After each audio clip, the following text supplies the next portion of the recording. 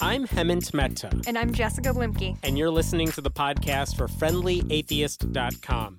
You can now listen to all of our episodes and see show notes at FriendlyAtheistPodcast.com. By the way, we now have a merchandise shop on the website. So if you want your podcast swag, and you know you do, go to our website and click on the store tab. Stephen Prothero is a professor in the Department of Religion at Boston University and the author of several books, including Religious Literacy, What Every American Needs to Know and Doesn't. You may have seen him on his appearances on The Daily Show or The Colbert Report. His latest book is called Why Liberals Win the Culture Wars, Even When They Lose Elections. Stephen, thank you so much for joining us. Thanks for having me. So you have to be fascinated by this political battle going on right now because it's all politics and religion kind of meeting at a crossroads. What do you make of what's going on right now in the world of politics? Like, evangelicals are going to Donald Trump instead of Ted Cruz. Bernie Sanders is very much not talking about religion as much as possible. What do you make of this? Is there an election going on? Is there a presidential election? Believe it or not, yeah, it's happening, apparently. Oh, that's right. Yeah, it's kind of a perfect storm for somebody who's into religion and politics.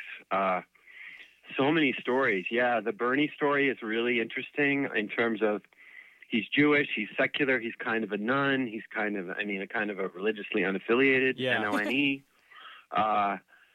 He doesn't really have any reason to talk a lot about his Judaism because there are 9% of Americans who don't want to vote for a Jewish candidate. He has even less reason to talk about his non-belief in God because half of Americans don't want to vote for an atheist candidate.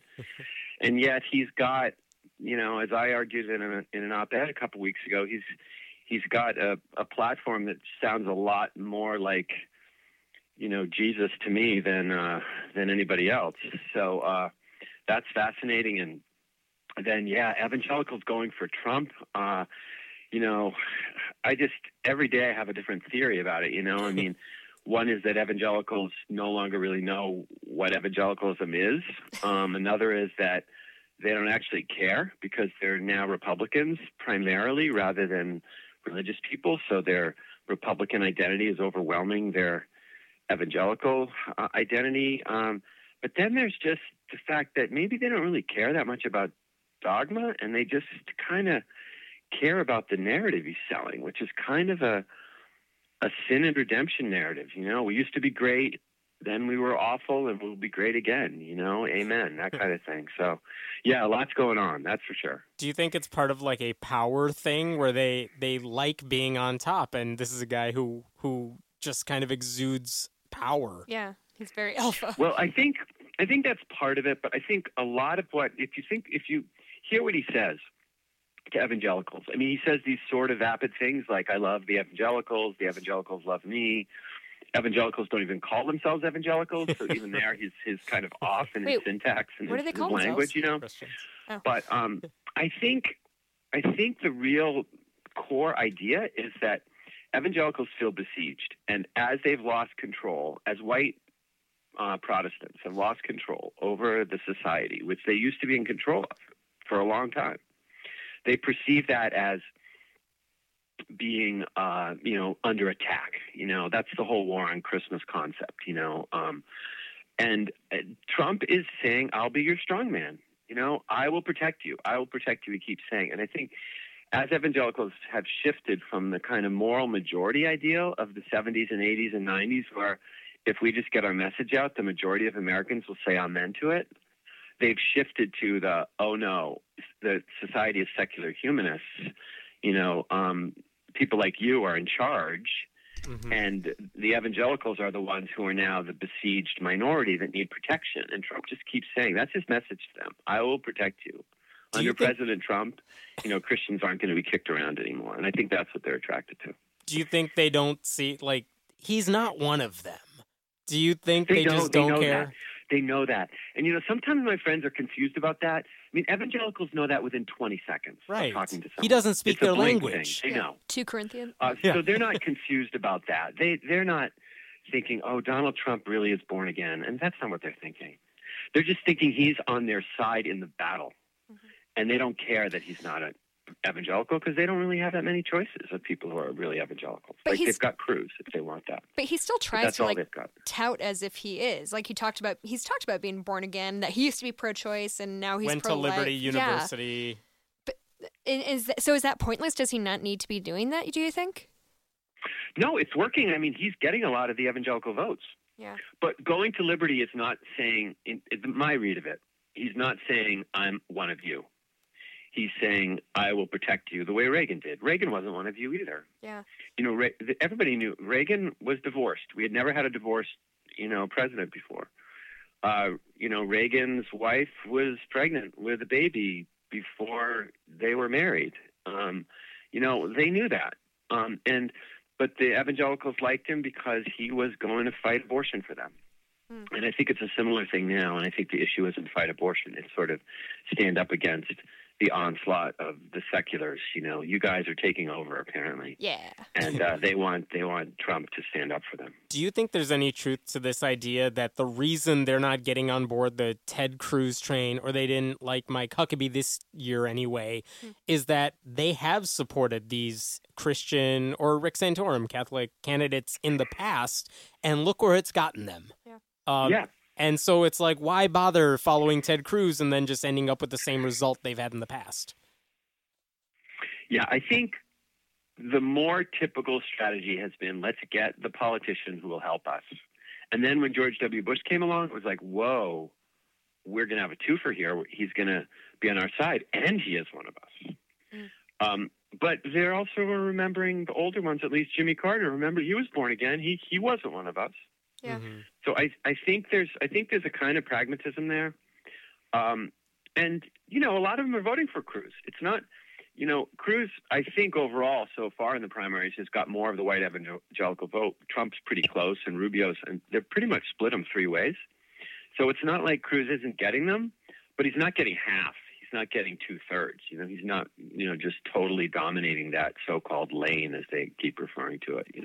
So what does that foretell for the future then? If, let's say, Trump gets the nomination, or let's just say, the evangelical vote is going any which way within the GOP, what does that say about them, do you think, going into the future?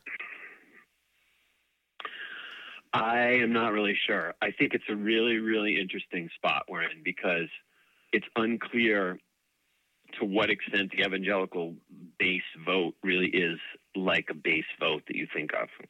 Because, Catholics used to be a vote. They used to be reliably Democratic. Now they just vote almost precisely like an average American. There really isn't a Catholic vote. There's just as many Republicans among Catholics as there are in the overall population. They're as likely to vote, for Hillary Clinton or Obama or whomever as anybody else in America. So I wonder whether the evangelical vote is just kind of dissipating a little bit and it's just becoming like a Republican vote. It's a reliably Republican vote, but it's not really clear what direction it's going. The big issues we used to think define that group, like abortion and homosexuality, those are kind of getting legislated away or public opinion polled away. So it really doesn't make a lot of sense anymore to be fighting about same-sex marriage. It's a settled issue. The population is going very quickly toward acceptance of same-sex marriage and of non-discrimination laws against GLBTQ people.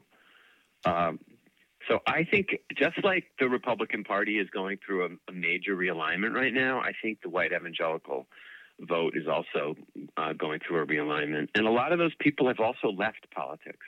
That's another piece.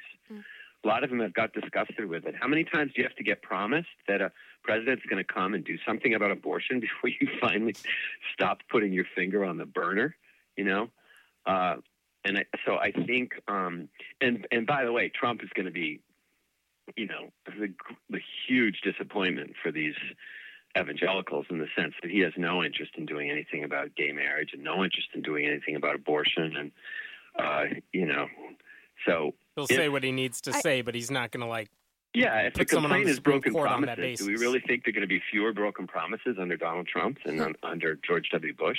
I find that hard to believe. I actually read an op-ed comparing Trump to Schwarzenegger, actually, who did a similar thing, that he was kind of banging the drum for conservatives, but the reality seemed to be that he just kind of wanted the power and sort of wanted the attention. So once he got got into office, he kind of didn't do anything about any of that. And they reckoned that Trump would be similar, that he just like wants to get into power and like has no desire to do any of this crap that he's promising.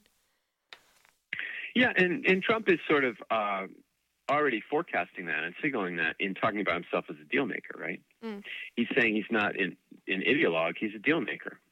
And deal makers have to make compromises, and bring people into rooms. That's part of why he's been vague about a lot of his policies, Yeah. And I think that, then again, it depends what white evangelicals really want. Do they want a strong man who's going to be tough?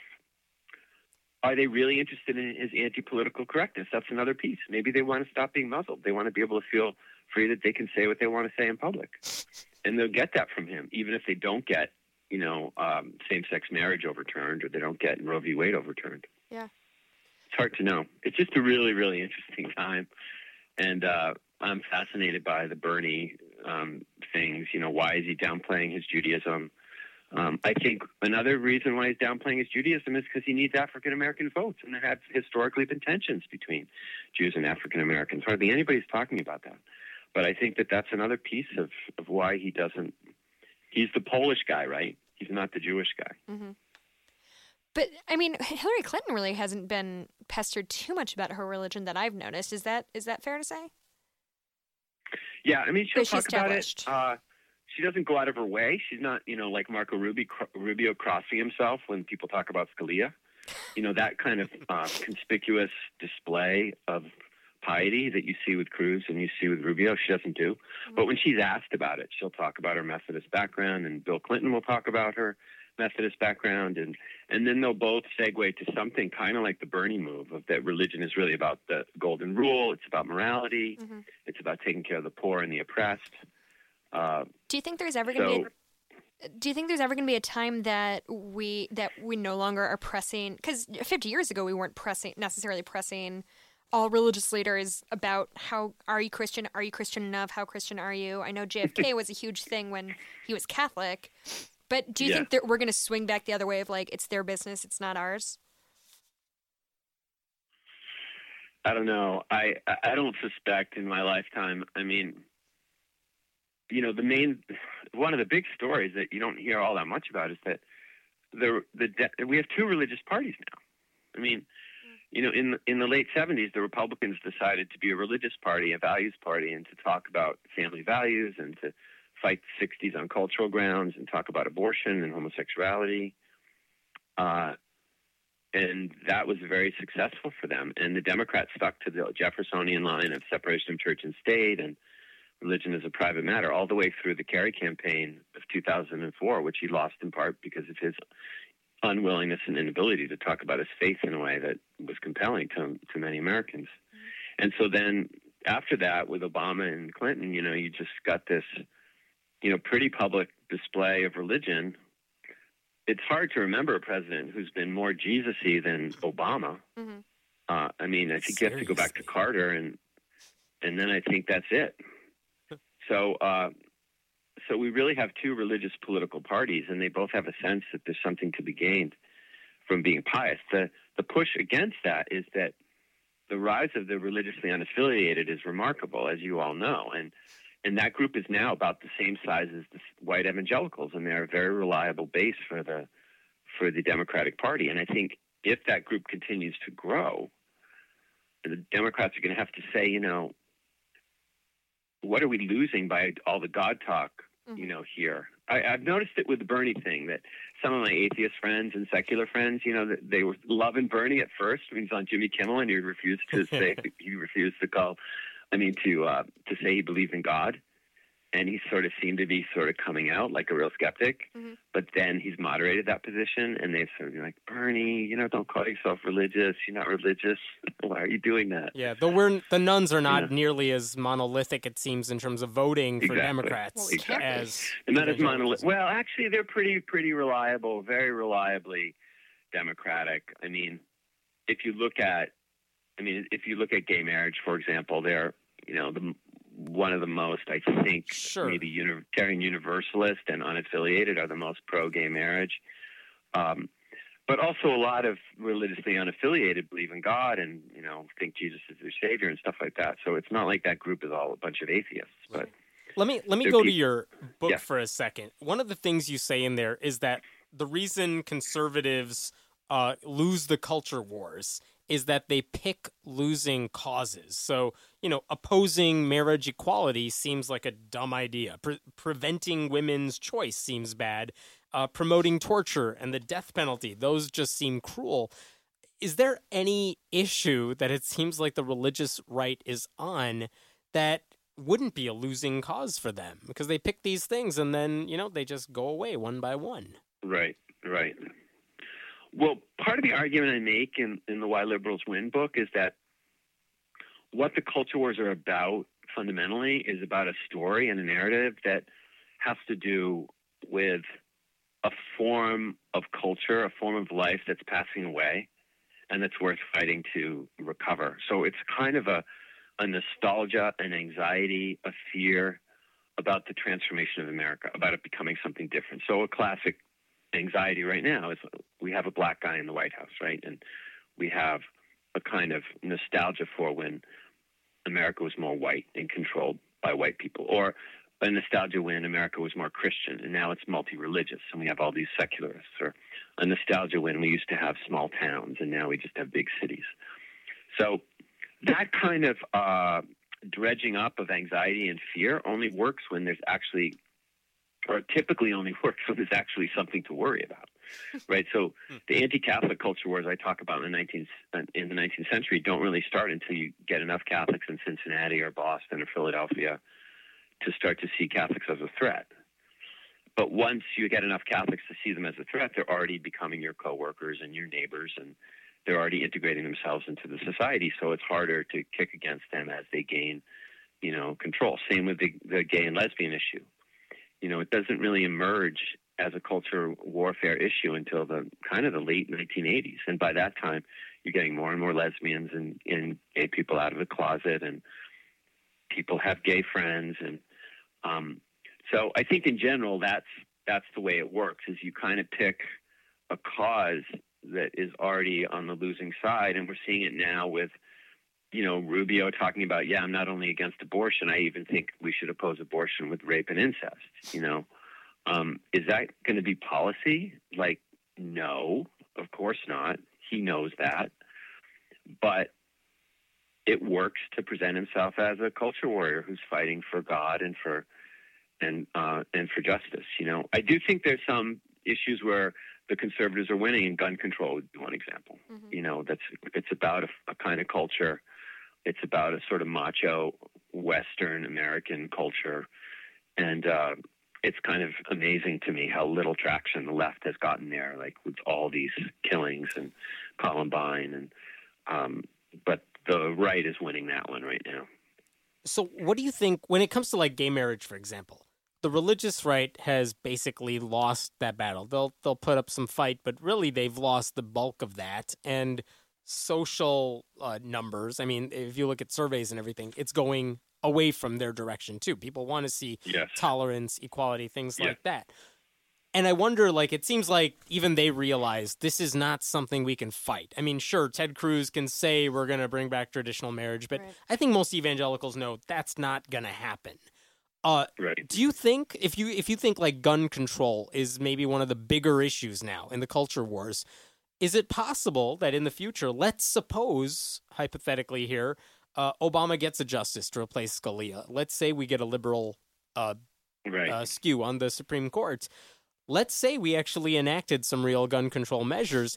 Do you think evangelicals are also going to be like, well, we lost this one too, we'll try another one?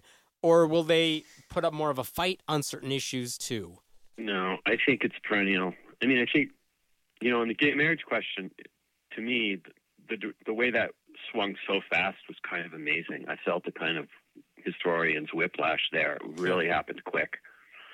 And I saw a study that just came out last week about public attitudes toward gay marriage and non-discrimination laws and religious exemptions to, non-discrimination against LGBTQ people. And 56% of white evangelicals were in favor of non-discrimination laws. So they're already on the left side. They're already white evangelicals. That's fascinating to me. So they're not even fighting, states that are saying, well, look, we need to pass laws that protect gays and lesbians from discrimination in the workplace. So I just think the cultural warfare thing is really perennial. And one of the arguments I make in the Why Liberals Win book is that, these didn't start in the 60s or 70s. They've been around since Thomas Jefferson in the election of 1800. We had culture wars against Catholics. We had culture wars against Mormons. We had culture wars against Jefferson for being whatever he was, maybe an atheist, maybe a deist, maybe a Unitarian, but certainly not a normal Christian. Then we had culture war over prohibition, and we recently had culture wars over, homosexuality and abortion, and then recently over Islam. And that there seemed to be something really deep in American culture that makes it happen. And my argument is what makes it happen is cultural conservatism. And conservatism is kind of most fundamentally about this nostalgia for a form of life, a way of living that is passing away. And there's always people, as long as we have conservatives, I think we're going to have culture wars. So it feels like we're getting more polarized as a country. Is that accurate, or is that just our perception because we're living it? I think it's accurate. We're more polarized, both in our public, rhetoric of politics. What senators and representatives say on television and what pundits say on TV. But also, if you look at public attitudes, we're becoming more polarized. The parties are becoming more pure. When I was young, there were liberals in the Republican Party, not moderates, like liberals. Mm-hmm. And there were conservatives from the South, especially in the Democratic Party. And so the parties kind of mirrored the society in the sense that they had different types of people who were attracted to them, but ideologically they both covered most of the political spectrum. And that's really going away. And that's part of what Trump is busting is that clear division. Like, what is this guy? Is he a Democrat? Is he a Republican? Like, he doesn't make any sense. He's whatever you want him to be. He's an anomaly. He's everything and nothing. He's so I think we're definitely becoming more polarized, and I think that's a combo of gerrymandering, of congressional districts. It's a combo of social media and podcasts. People who listen to this podcast because they're atheists, and people who listen to right-wing evangelicals because they're right-wing evangelicals, So I think that there's fewer, commons where we meet and kind of recognize our shared humanity, our shared Americanness, Mm-hmm. And I even noticed that on my Facebook page. I try to have a lot of people on it, but it's so hard to find people who get the Trump thing. I just keep trying to say, you guys realize Trump is winning, right? You guys realize Trump is going to get the nomination, right? Do you think he's going to get the nut? Yeah, I think Trump, is definitely getting the nomination. Yeah. Oh, President Trump. I can't. I don't see any path for him not to, other than, a heart attack or something. Yeah. I mean, if you just took his name out and just called him Candidate T, and you had Candidate R for Rubio and Candidate C for Cruz, and you showed the results, 3 wins and a second place, and how far ahead he is in the polls in almost every state, there's no way you'd imagine anybody else would win. Yeah, though I guess he probably has more of a chance of the bombshells coming out after he gets the nomination, too. So there's that. Honestly, I think Ted Cruz is worse than Trump. Like, I think Trump is, like, the worst. Because he's conservative and convicted. And Trump will go either way. Ugh, and he's got that dumb face. It's sort of weird to imagine that for the left, and even for the secular left, that Trump is better. But I think he is, I mean, if you're a liberal, he's not, he is a nationalist. He's an ethno-nationalist, and he's a culture warrior on those issues that have to do with religion and race. But he's not on the family values things. I mean, I believe in his heart. Is that what I'm about to say? In his heart of hearts. What? It's gold plated. He doesn't care about Very abortion and gay elegant. marriage. You know, Yeah. he's from New York. He's been married 3 times. I presume he's had extramarital sex. You know, like I don't think he's worried about that stuff. Yeah. Ugh, this just all got And I really think real to me. Cruz is, and I think Cruz has this messianic thing about him from his father, that he's been anointed by God to carry on this mission to Christianize the society. Yeah. You know? Let me flip to the other half of your book's title here. Like, why is it that liberals lose elections? Is it because we don't coalesce as well as the religious right does? Because young people don't vote. Yeah, like how do liberals win elections? Yeah. What do we have to do? So, I mean, liberals obviously win elections, but I think the culture, if you ask why, as I did when I was researching this book, why do conservatives keep fighting these losing battles? You know, why do we get in the very first Republican debate, why do we have everybody trot out anti-abortion, anti-gay rights? Why do they do that? Don't they see the polls? Like they're running for president, right? Well, they're running for the nomination. And in their states when they're running for governor or in their states when they're running for senator, they're appealing in Mississippi or Alabama or Tennessee or wherever they are to these people who like being on the wrong side of the culture wars, or we should say the righteous side of the culture wars. So there's this dynamic that basically sucks Republicans in the primaries into these losing culture war issues because those are winning for their side, you know, for their Republican side, which is smaller than the Democratic side.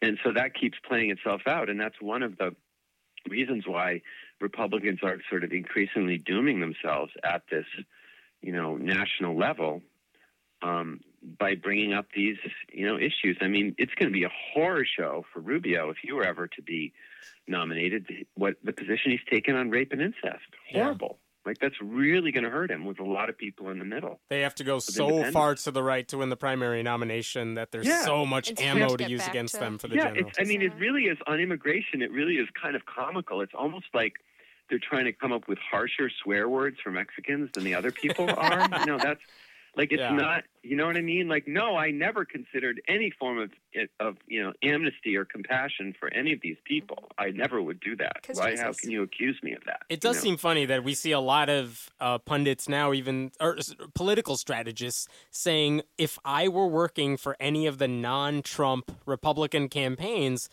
he's giving you so much stuff to use against him. I can't believe Ted Cruz, Marco Rubio aren't using this stuff against him. Yeah. They're so afraid of attacking him, it seems. But see, presidential elections are not about policies. They're about emotions and about the resonance people have with people. Mm-hmm. And when they attack him, he attacks them back. And that's what so many Republican voters want now. They want somebody to stand up for them. Yeah. So, you know, people were just today asking Rubio, why aren't you attacking Trump? Well, what good is that? Like, did you see what Trump did to Bush? I mean, I just wanted to, like, give Jeb Bush a hug. Like, right. I would never want to vote for him, but you feel so sorry for the guy. He's been, like, verbally destroyed by Trump. And that works. And so, Trump's really good at being a bully. It worked. And so why, you know, first of all, you're going to lose the battle because Trump's the biggest bully. He's the alpha male. Everybody acknowledges on the stage that he's the alpha male. So you're going to lose that piece of it. You're not going to be able to stand up to him the way he's going to push you back. And then the issues don't really matter. And then even in giving him an opportunity to fight with you, you're allowing him to prove his alpha maleness, his strength, the kind of things that these voters are wanting. So I think it kind of makes sense. I think Rubio has been smart in a way not to go after him, and Cruz's efforts to go after him haven't been successful. Do you think there's some issue that, like, in the last election, whether it was gay marriage or something, or in 2008 gay marriage, that really brought the right out to vote? What's the biggest issue you think for the left that would really get them to the polls this November? Oh, the left. Yeah, what would get liberals out to support whoever the Democrat is? I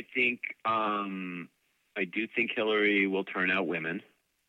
I think that the Supreme Court nomination, if Obama nominates a Hispanic or African American, I think that will turn out a lot of people. And I think Obama will turn out black people like he did last time. I think he'll campaign very hard for Hillary. And so I think that's a danger. I think it's a danger that some of the Bernie, all that Bernie energy of young people is going to dissipate, when Clinton gets a nomination and that they won't show up. I think that's the real danger.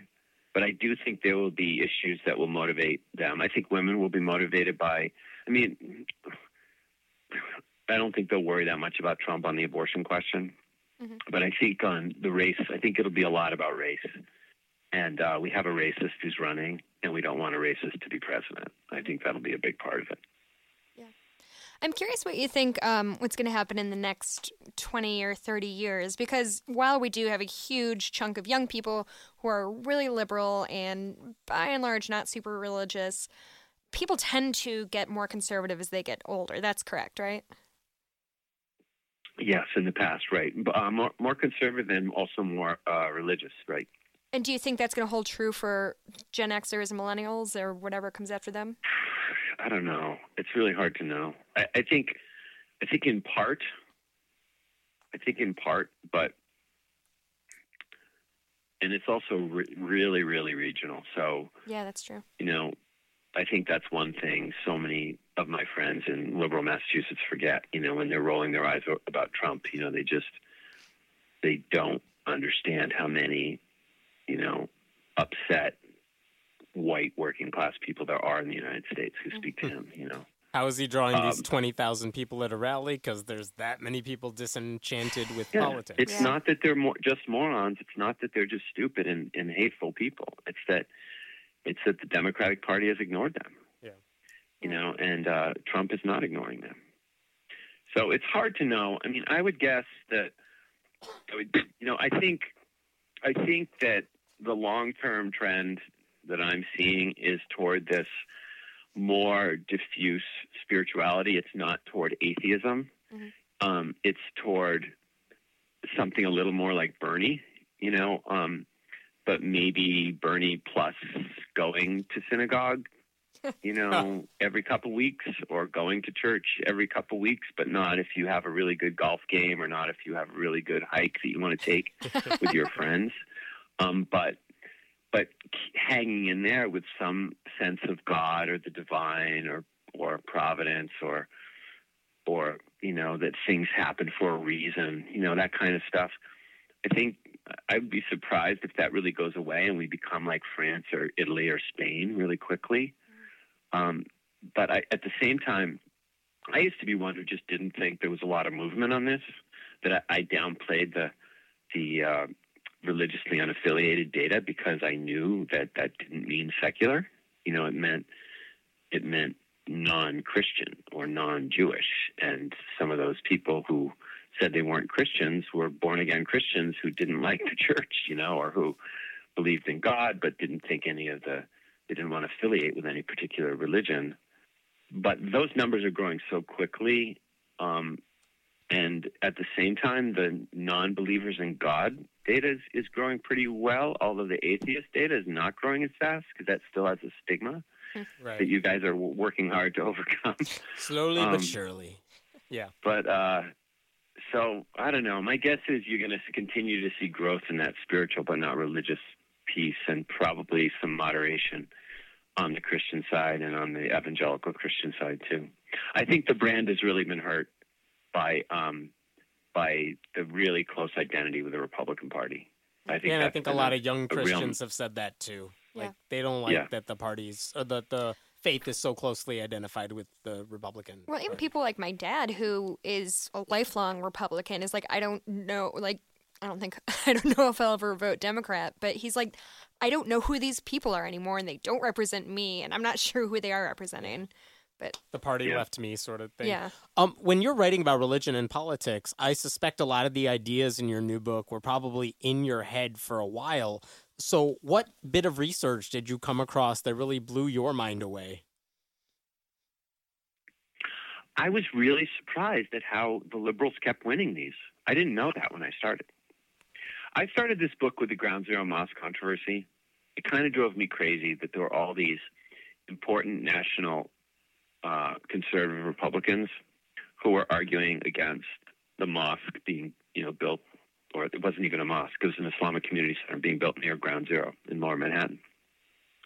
It seemed to me kind of a no-brainer, like religious liberty, private property rights. These are kind of classic conservative values in America. So I just started to research that, and I went back and started relearning about the contemporary, culture wars from the 70s and 80s. And then I realized to figure those out, I need to look back farther, and I was looking at Prohibition, and I was going back to anti-Catholicism, and that took me all the way back to the election of 1800. And I really was just trying to follow, my big idea at the beginning was culture wars are nothing new, that we've had them forever. And what can we learn about our contemporary fix over Islam by looking back? And then as I started looking back, I was really surprised that this is weird. Like, it seems like conservatives keep starting these things. They pick the fights and then they lose them. That's weird. I think if you were picking the fight, you'd win the fight. Like, the only time I got in a fight in grade school was, like, I picked a fight with this kid I knew I could beat. I was kind of a weakling, and he was like the bigger weakling. Isn't that what you do? You pick a fight you can win. Yeah. But they were like picking fight with a bully on the playground. Like, that doesn't make any sense. You're going to lose that fight. So that's what really surprised me.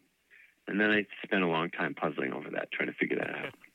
Do they really think they're going to win these fights going into them? Oh, yeah. I don't know that they do. I think that, I'm not sure. I think the rank and file is hopeful.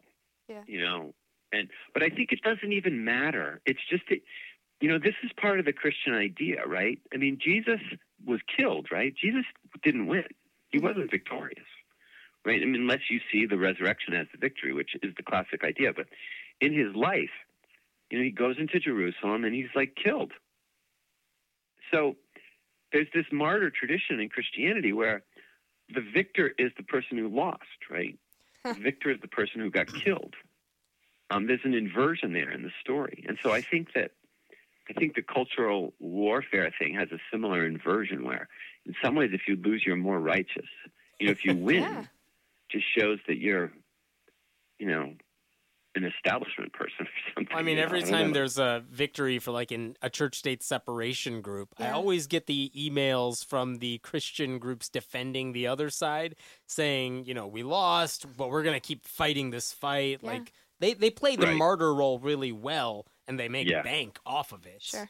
But they love playing that role. Well, that's a good way to rally the troops, right? Yeah. It's like, Sorry, we lost. go ahead, Jessica. Oh, I was just saying, it's a good way to rally the troops. Like, we lost this, we're not going to lose the next one. Like, we're righteous, even though we're being bullied, which is ironic considering they're the majority. Right. Huh. Yeah. And then there's this American tradition that's related about the outsider, right?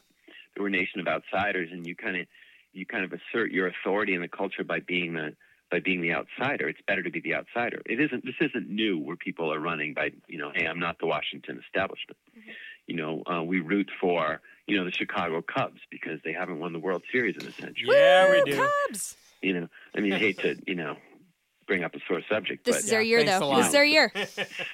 So, that's kind of in our cultural DNA. Yeah. And I think that's part of what the culture wars are tapping into also. For sure. Well, Stephen, thank you so much for joining us. Your latest book is Why Liberals Win the Culture Wars Even When They Lose They Lose Elections. There you I go. did it. Got it in two. Stephen, thank you so much. Yeah, thanks for having me. I enjoyed it. Thanks for listening to the podcast for FriendlyAtheist.com. This episode was taped at Cinnamon Sound Studios in Aurora, Illinois, and the music was written and performed by Brad Chagdis. If you like what you're hearing, please consider making a contribution at patreon.com/Hemant, that's He-Man T. We appreciate your support. I'm Hemant Mehta. And I'm Jessica Blumke. We hope you'll join us next time.